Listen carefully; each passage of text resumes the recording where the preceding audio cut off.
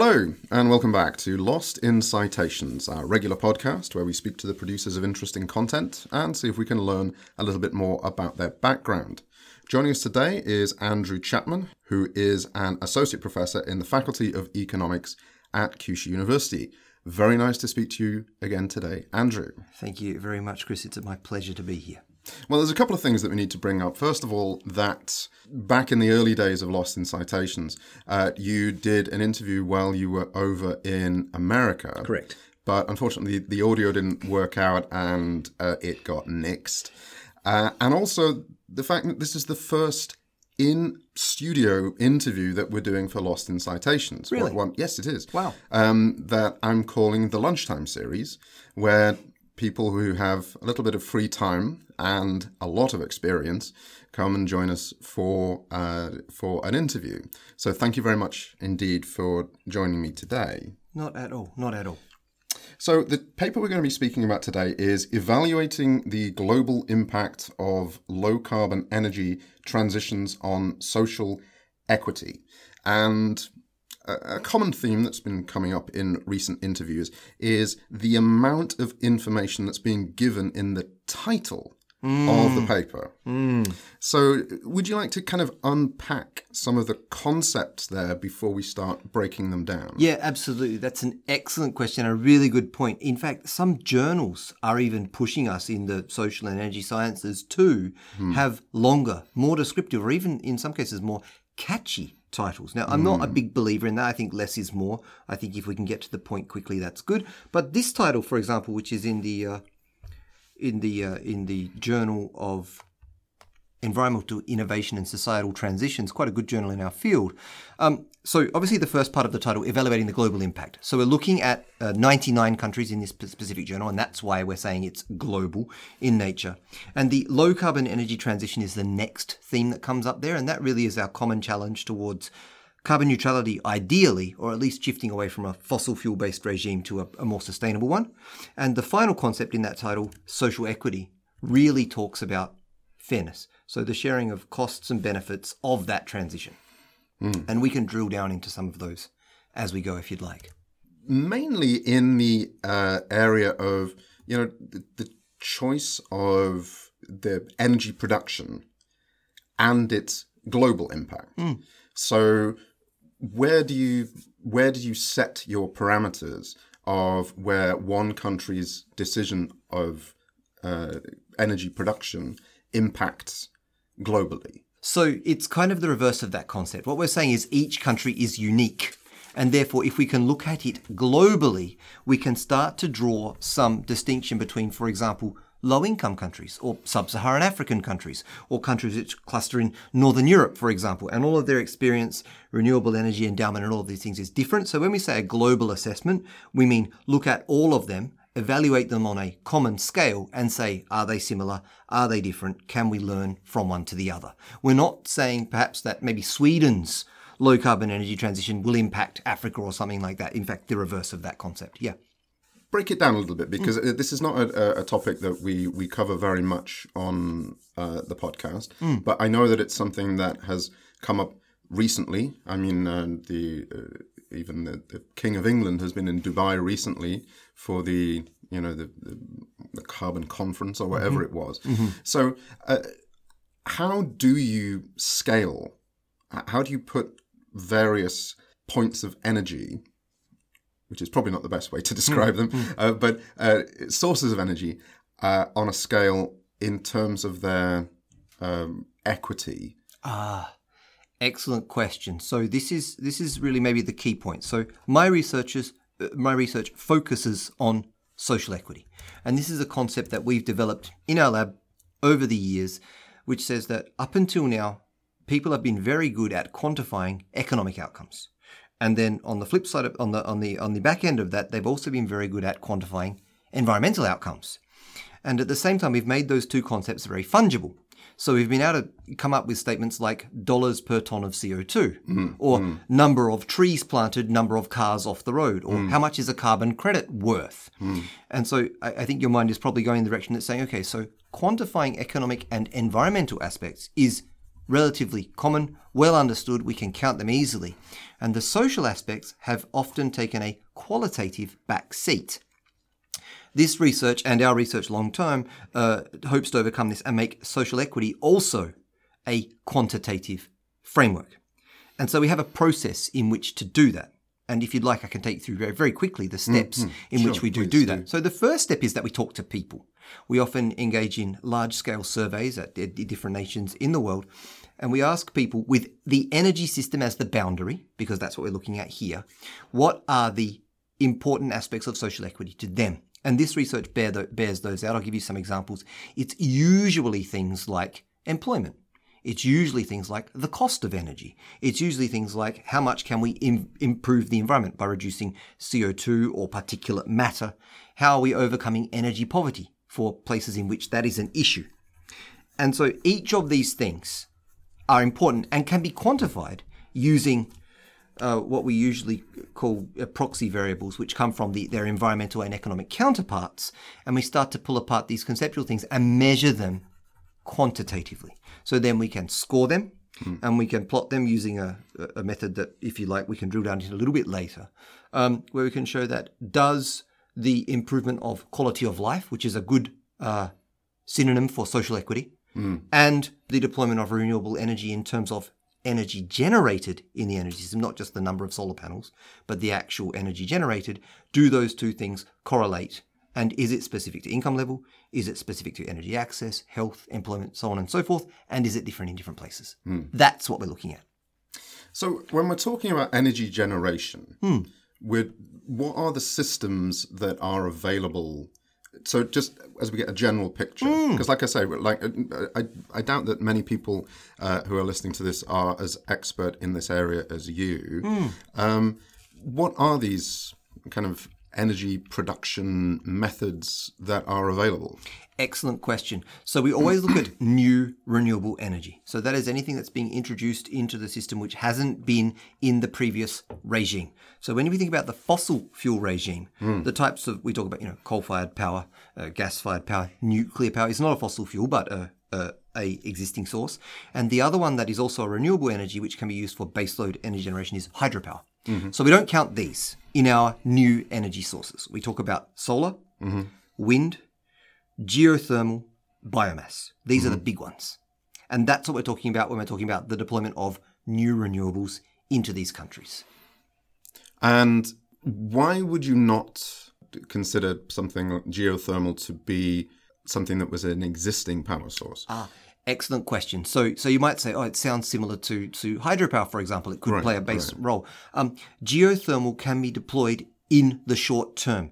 Hydropower is a process that's 30 and 40 years and requires significant even terrain change to make that come to pass. Well, just thinking about like the Three Gorges Dam or something like that. Yeah, so we don't anticipate those to be coming en masse into the new energy space, whereas geothermal, there are a couple of types of geothermal, but binary and flash are some that come to mind, that can be rapidly deployed without even radical drilling and these kind of things, even at the kind of the micro scale. And so we see some nations are uniquely positioned to implement those quickly, and therefore we count those, whereas we don't count hydro because we don't anticipate it to come in large numbers. If pico or micro hydro were prominent in those nations, we would collect those. Hasn't been the case so far.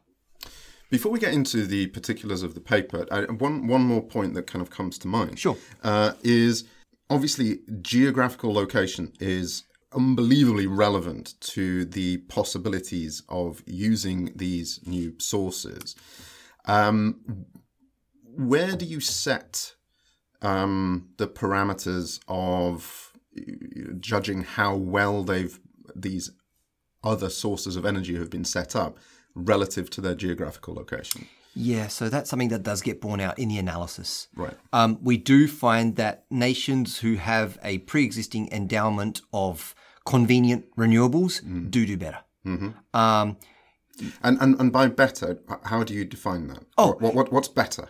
That they aggressively deploy them, and as a result, they get better employment outcomes, better environmental outcomes, better energy cost outcomes, all of the things that are linked together. We don't often see nations that have an excellent renewable endowment then deploying those types of energy and finding that electricity is suddenly more expensive or there are less jobs. We find that those two things generally go hand in hand. The flip side of your question, which may be of interest to the listeners, is there are also nations that do not have such endowments. Right. But these nations generally don't also have a solid supply of electricity. So think of your developing African nations. Yes. They don't have mega hydro waiting for them. They don't have geothermal that's easily drilled under the ground. They don't have, a wind resource, but they can get solar relatively easily. And the entry level is very low. So for a household who never had electricity for more than, say, 30 minutes a day, suddenly having the ability to put a small solar panel on the roof and charge their mobile telephone changes their life in immeasurable ways. Right. So those differences are also borne out. Right. So you can come from a very low level of quality of life and rapidly increase, but not reach the level of your developed nation's peers in the short term. And so there are some dynamics that fit in that. But generally, endowments do lead to positive outcomes. That's what we're seeing, especially in the richer European nations, which also happen to be some of the very well set up nations. So what comes first? The ability to create energy, or the ability to effectively use energy for these outcomes? Yeah, that's a really great question. There's not a simple answer to that. The only nations in which we see the rapid ability to use these sleeping giants of energy are the developed nations. So the poorer nations, even if they had these resources, without know-how transfer, without funding transfer, without some kind of support, they just don't get used. And so what comes first? In a developed nation, it's the resource. In the developing nations, it's probably the other economic and knowledge transfer institutions.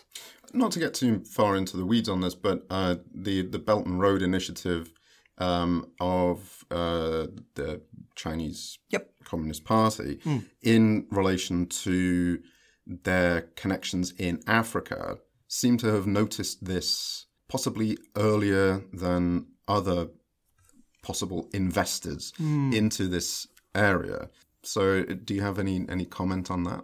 I might do well to avoid comment on that because we've seen previously with the investment regimes that the CCP does invest into these countries when they see these opportunities often don't mean good outcomes for the residents of those nations. And this research focus on those outcomes, those self-propelled outcomes, rather than maybe some of the bait and switch might be going too far kind of investment things where we see this kind of massive debt that then is allocated and perhaps the energy is taken out or the positives are sucked out by a third party.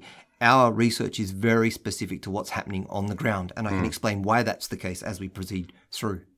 Well, then let's get into the specifics of what your research found. And I did bring up to you before the interview began that it was flagged by Tohoku University as being one of the UN Sustainable Development Goal related research. So we can certainly say that it's within the purview of what the United Nations is looking for in order to create sustainable development. So could you lay out some of the findings and the things that people might be interested in your research? Yeah, absolutely. So the first thing, we almost got there just a moment ago. We said, rather than looking at the external, looking at the internal. So we took 99 nations. No rhyme or reason for their selection, but that data was readily available for those nations and provided for the most part by the World Bank, who has an initiative. And one of the really unique things about World Bank data, especially world development indicators that we're looking at, so things like employment, energy access, education opportunity, clean water, PM 2.5, all of these things, is that often their data collection is better in developing nations than in developed nations because of the need for such investigations in these nations. So obviously they're more present in these nations. So we're able to get a really lovely coverage of European, North and South American, African. Oceania is a little bit patchy, but population centers are also a little bit patchy in Oceania, so that's probably understandable, to really get a nice picture on this. Okay, and so what did we find? Well, what we found was that, as you would expect, developed nations, or what we call middle to high or high income nations, because we stratify them in 4 low, middle, high, and high, is that high-income nations already had a very high-level quality of life. Let me give you an example that will resonate with you. Is when you go home to your house at night time, you flick the light switch, and the only thing you expect is that the lights will come on. That is the existence that you live. The television is connected, the house is warm, you're able to cook, you're able to clean, do all of the facilities of life, probably without even thinking about them. And so we already know that our quality of life is very high. And so the first thing we found for those nations was the further deployment of renewables did improve quality of life, but it's not radical because energy was already coming to the home. We don't see the pollution of the fossil fuel plants. We have a fairly stable life. So we saw a massive deployment of renewables, but a very moderate increase in quality of life, as you might expect. So then let's go to the very bottom end then. And what did we see? What we first saw was that struggling developing nations, or the lowest of the low in terms of income, had very low levels deployment of renewables. But we also need to understand that they also have a very low supply of reliable energy to begin with. So already their energy access is very, very low. So they're not even participating in the energy system in a lot of situations. So even a small amount of renewables completely changes their life. Again, back to the mobile telephone example. And so we found that a very small deployment of renewables could radically improve their quality of life. However, they don't get to the level of developed nations in one. Renewable energy is not the only answer here, clearly. The group which progressed the most was the lower middle income nations, interestingly enough, who had a moderate deployment of renewable energy but a very high growth. There are some underpinning factors which I should probably mention here that may get lost in translation if I don't. So, but if I could just interject. Please do.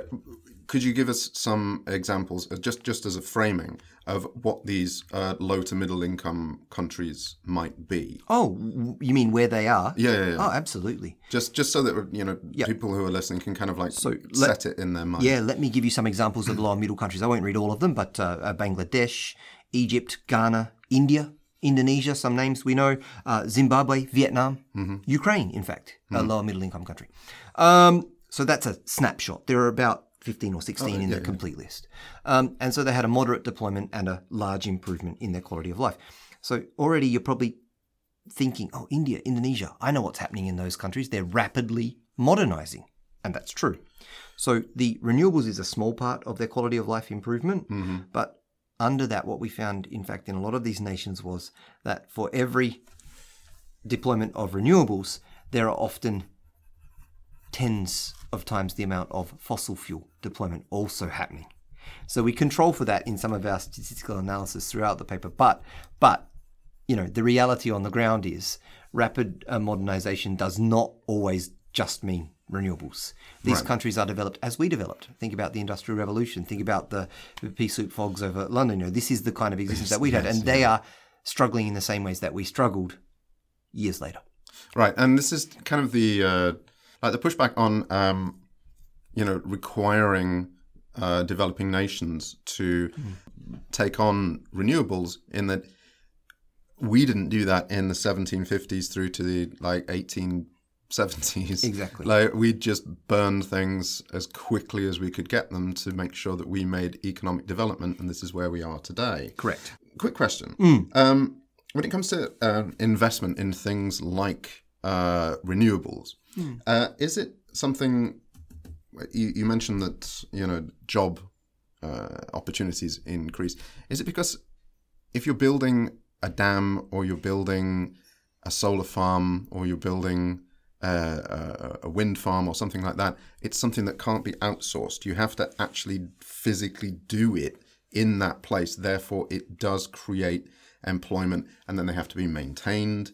And is that part of it? Like, having renewable energy sources within your country actually requires something that can't be outsourced. Correct. So yeah, there's a lot of work on that, and this paper does delve into those employment issues. And you're right.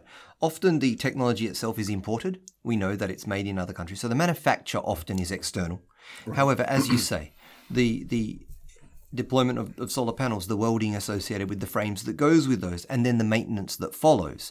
We generally find that in the transition from fossil fuels to renewables, the amount of jobs per kilowatt hour or terawatt hour of generated energy is not so different. So the jobs are maintained or slightly increased for renewables. There's a slight shift per kilowatt hour. And you're right, the local people generally do get those jobs. And so that's a double benefit that comes from that. Yeah, that's a very good assumption, and you're in line with what we found. And so is that part of the social equity that because you can't outsource these jobs, like this kind of social equity comes along with the use of renewables, and while you may have to rely in the transition period on importing other fuels, that renewable sources of energy can't be moved away. Yeah. So they often come with the resource itself, whether it be the sunlight or the wind or whatever those things are. So yes, they can't be moved away. And it's interesting because in developed nations who, maybe enjoy full employment or low levels of unemployment according to their economic parameters, the transition, so people in fossil fuel industries lose their jobs and people in the renewable industry gain those jobs. And so we look at the delta on those, obviously. And some of those jobs are directly transferable. A welder in a power station and a welder on a solar plant is the same welder, but some jobs will change. But in nations that didn't have fossil fuels underpinning or didn't have energy to begin with, these are completely new jobs, completely new industries. So they're seeing a bigger benefit. And that's why the shift in social equity for these lower income nations is generally larger than it is for the high income nations. Well, can you give me some examples from the lower income nations where this is being demonstrated, this effect? Yeah, absolutely, I can. So the low income nations that I'm talking about specifically are places like Ethiopia, Tanzania, Benin, Haiti, Nepal, the Congo Democratic Republic, so on and so forth. And you'll look at nations like, for example, Ethiopia over the 25-year period that we assessed their energy system from 1990 to 2015. Ethiopia went off a base of 0% renewables in their energy system and a social equity score. And again, this is a relative score, so it's not so important, but about 36 or 37 points to just a moderate 7% deployment of renewable energy of their overall generation. And their social equity score increased by about 10 points as a result. Now, what does 10 points mean? It's relative. High-income nations, for example, went from an average of, say, 60 points to 62 or 63, so their increase was much smaller, but at high level. And if we're talking about the median and average shift, Ethiopia's shift was much larger than that experienced by the higher end. So we're very happy to see that even just a modest deployment of renewables meant a lot of great outcomes. And perhaps to give just a little bit of detail to that, we then decompose these outcomes according to income level, and we show what is driving that change. So, for example, in high-income nations, they don't see a radical change, but the one factor that does improve for them is their health. So health seems to react along with new renewable deployment, as you would expect. Less PM 2.5 in the air, less CO2, so on and so forth. But for low-income nations, what we saw was participation, which is energy access, rural and urban energy access, actually being able to participate in the actually having the lights come on. It peaks and dips with the peaks and dips of renewable installations. So we're already seeing people's lives are directly being changed. On the other hand, the energy cost was decreased in these nations, meaning that their overall disposable income is increased. So that's obviously a massive boost. And the other thing that we saw was the employment peak early in that transition period. What do you attribute the employment peak? Is that that's the new energy industry? Just the setting up. Yeah, and it's the flow on as well, because we take national employment as well as GDP growth, because employment means different things in different nations. So we needed a push-pull factor in this case. But yeah, the deployment of renewables would mean a lot of things. And in Africa, I mean, I think you may have heard, especially women being included in the employment space, even just having electricity and providing a mobile telephone charging kiosk, for example, seems to be quite popular, at least in the last 10 years.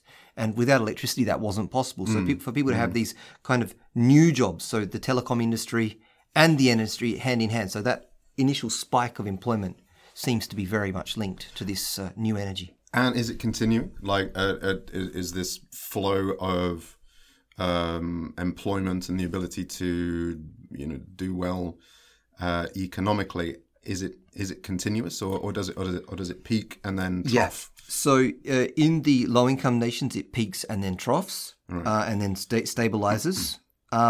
But for lower middle income nations, those nations who come back, those rapidly modernizing nations, especially in the energy system, it has been sustained.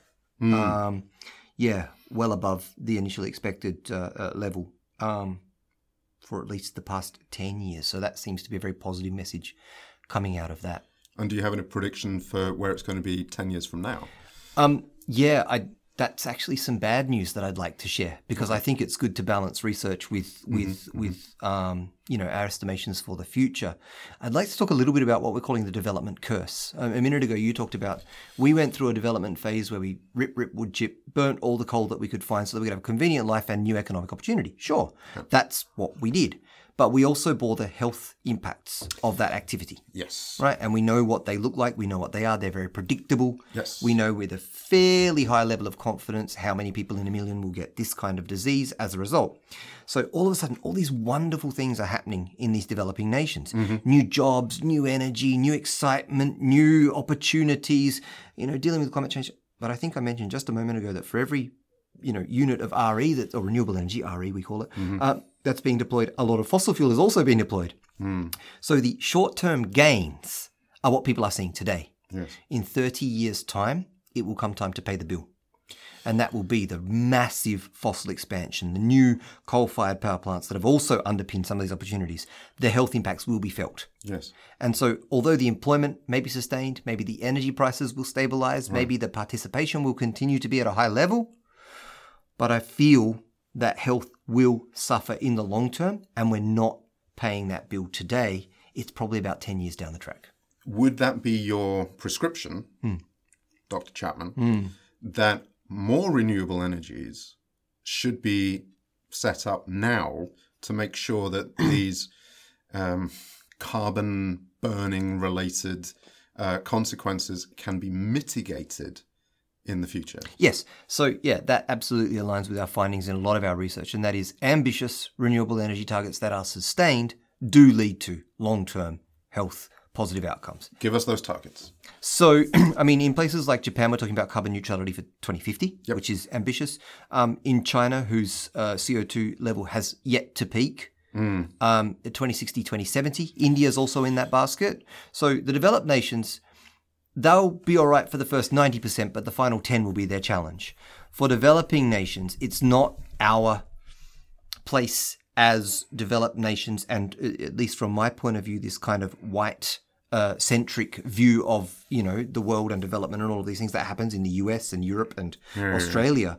We shouldn't be telling these people who are developing how they should develop. We should be assisting them to achieve those targets more rapidly, whether it be via green loans, whether it be via knowledge transfer, whatever it might be. But just saying, hey, you guys can't burn fossil fuels is probably not our role in this big question. Yeah.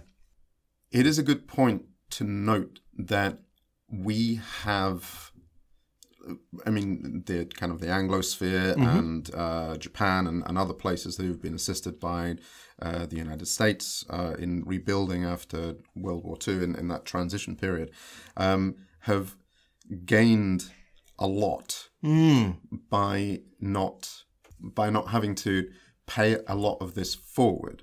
What we want to say, I think, or what you are saying, is that we want to get to the positive outcomes faster.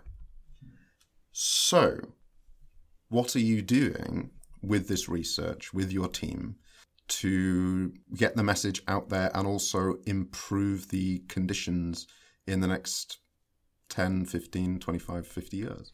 Yeah, so the first thing is we're finally, and here in Japan it's a struggle, but this is a 99-nation study, so I think I can be a bit broader in my response, is we are finally getting to the point where not only is carbon neutrality important, not only is the energy transition important, but also the social outcomes are important. And in Japan, we haven't got to the point of saying that yet. Japan in 2020 finally said we're going to be carbon neutral, and that word became very popular in our vernacular here in Japan. But social equity or energy justice, although it seems quite hot at the moment in Europe and to a lesser degree in the US, it hasn't really hit us here in Asia just yet. what do you mean by energy justice? So energy justice really is one aspect of this social equity that says, if we're going to change the energy system, it should be done in a just way. Mm-hmm. And that is coming back to that whole debate that we've just had. And so I would really like, through this research, to be able to say to people, social equity and energy justice, if you like, more broadly, is not just a theoretical concept. It's not just something that says, it feels nice or it looks better or it makes me happy or these kind of empty qualitative statements, but we can quantify it. We can compare experiences and compare technologies and compare development levels and compare income levels and all of these things and say we can tailor fit-for-purpose policy outcomes for each of these nations, not just say we did it this way and you should too. We can say these are the things that worked for us. Looking at your situation, these part of those things may work for you and therefore we can transfer this part. That's the contribution here.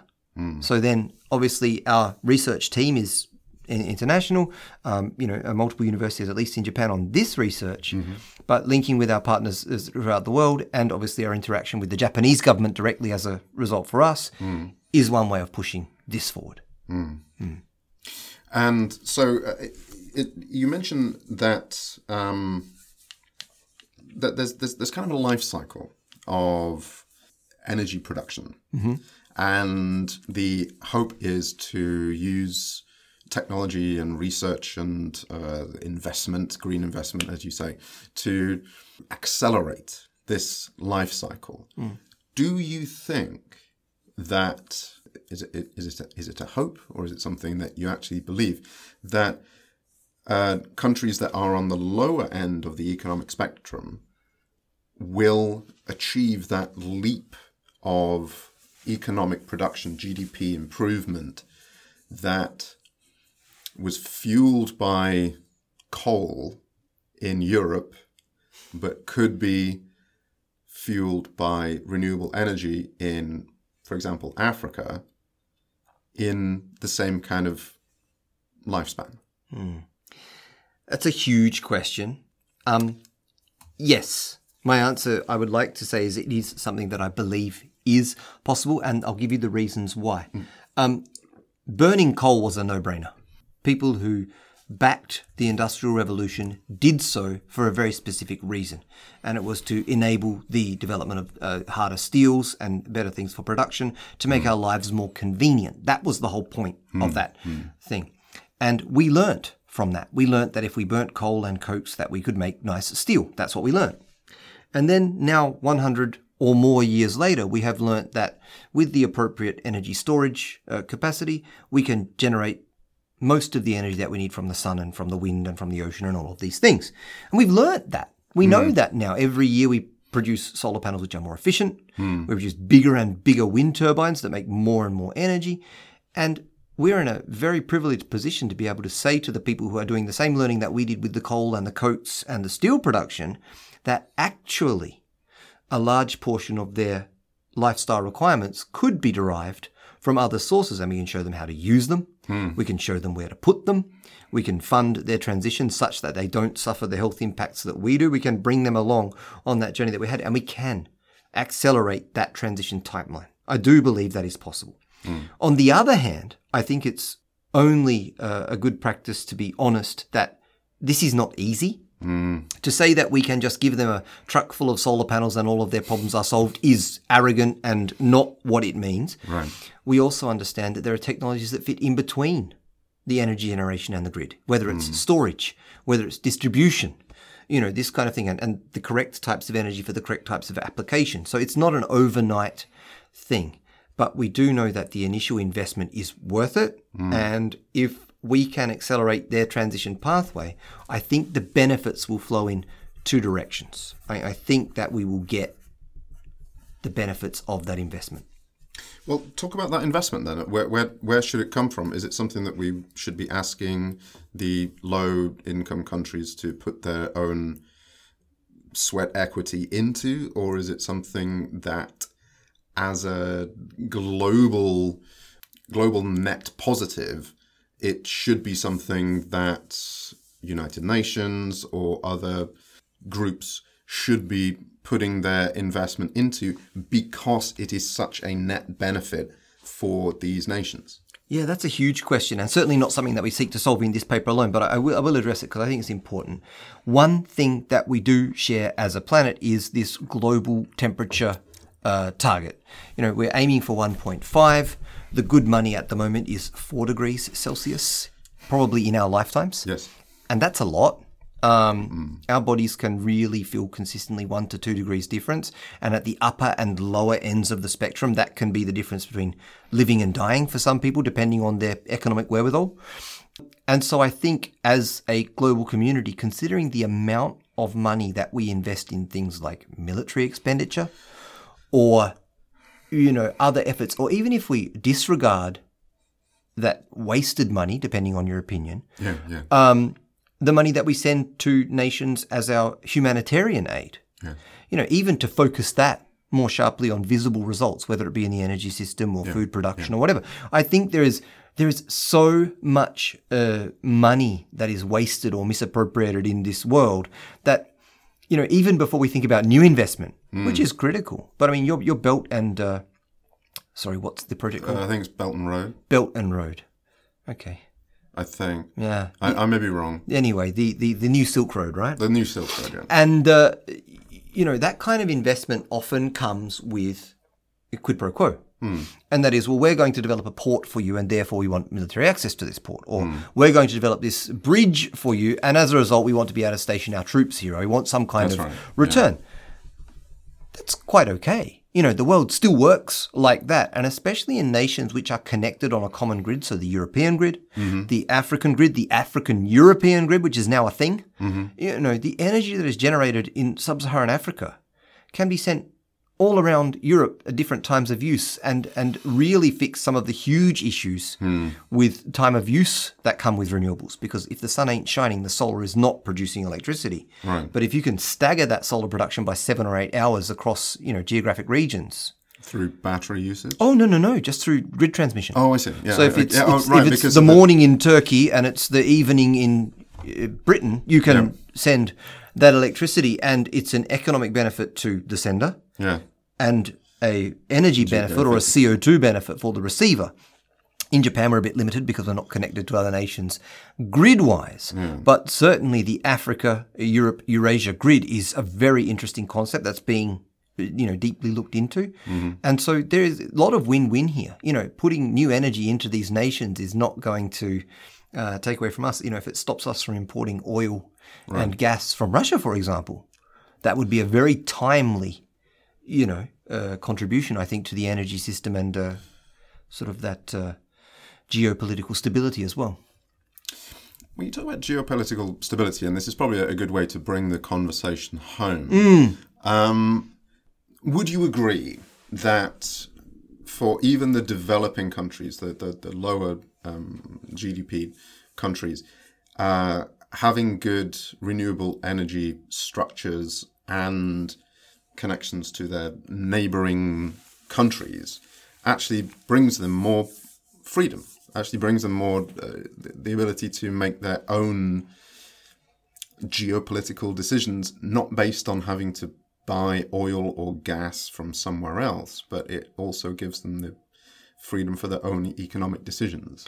Yeah, I would agree. I wouldn't say it's my area of expertise. Obviously, I've only lived in 2 nations that have very individual grids. That is Australia, a big island, and Japan, a somewhat smaller island, where they don't have neighbours where energy can come to and from. But looking at the experience of the EU, at least, and the radical change to the energy situation in Europe because Russian oil, Russian gas was no longer available to be imported or available to be imported but seen as undesirable.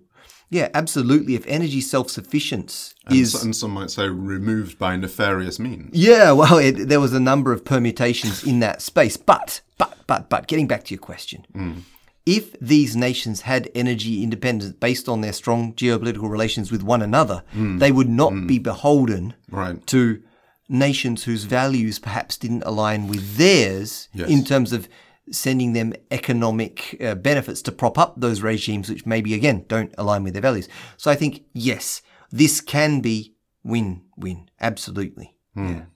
And This paper was published in 2021.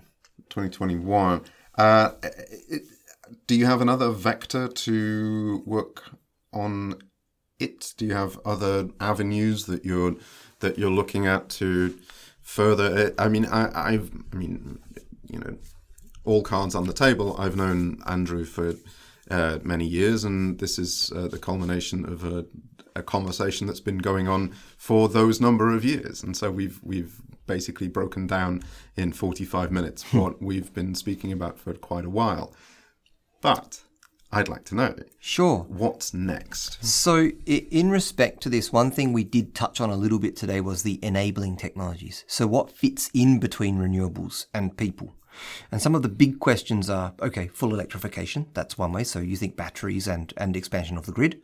The other is hydrogen energy. We're very much interested in these and whether they work in different places in different ways. And we find that they do. So not surprisingly, different strokes for different folks also stands for energy as well. In terms of social equity measures, yes, we're really sharpening our pencil in this area and really drilling down to specific technologies, specific regions, even to the city level in some cases, to look at, how, especially in Japan, globally as well, but Japan as a test case, there are many regions of Japan that are economically strong and getting more economically strong. And then there are parts of Japan that used to have fossil fuels that are now being economically hollowed out as we move forward. And so renewables may play a very positive role in a similar way to what we've seen here. So looking at more specific cases in those terms. And the other thing that we are doing, which we are very excited about, and I hope perhaps in a year or two, if we get to talk again. We may speak again. Yeah.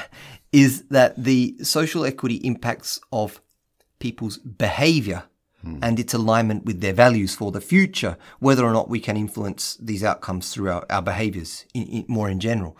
So we're really drilling down even to the people in the systems to look here. So there are some interesting things on the horizon, and we'll see how we go. Well, thank you very much for your time today, Andrew. We've been speaking to Andrew Chapman, who is an associate professor in the Faculty of Economics, on the paper evaluating the global impact of low-carbon energy transitions on social equity. Thank you very much for your time today, Andrew. Likewise, Chris. Always a pleasure. Thank you. If you'd like to contact the show, the best place to find out about us is our website, LostInCitations.com. Here you can learn more about the background to this project and how you can get involved. Our hope is to help academics, educators, and online content producers get in contact with each other. Our email address is lostincitations@gmail.com. We also have Facebook and LinkedIn pages. Please rate and comment on the sites you use to download your podcasts. It helps us reach more potential listeners. But probably the most helpful thing you can do is, if you like our content, recommend it to a friend and let them know what we're trying to do. Thank you very much.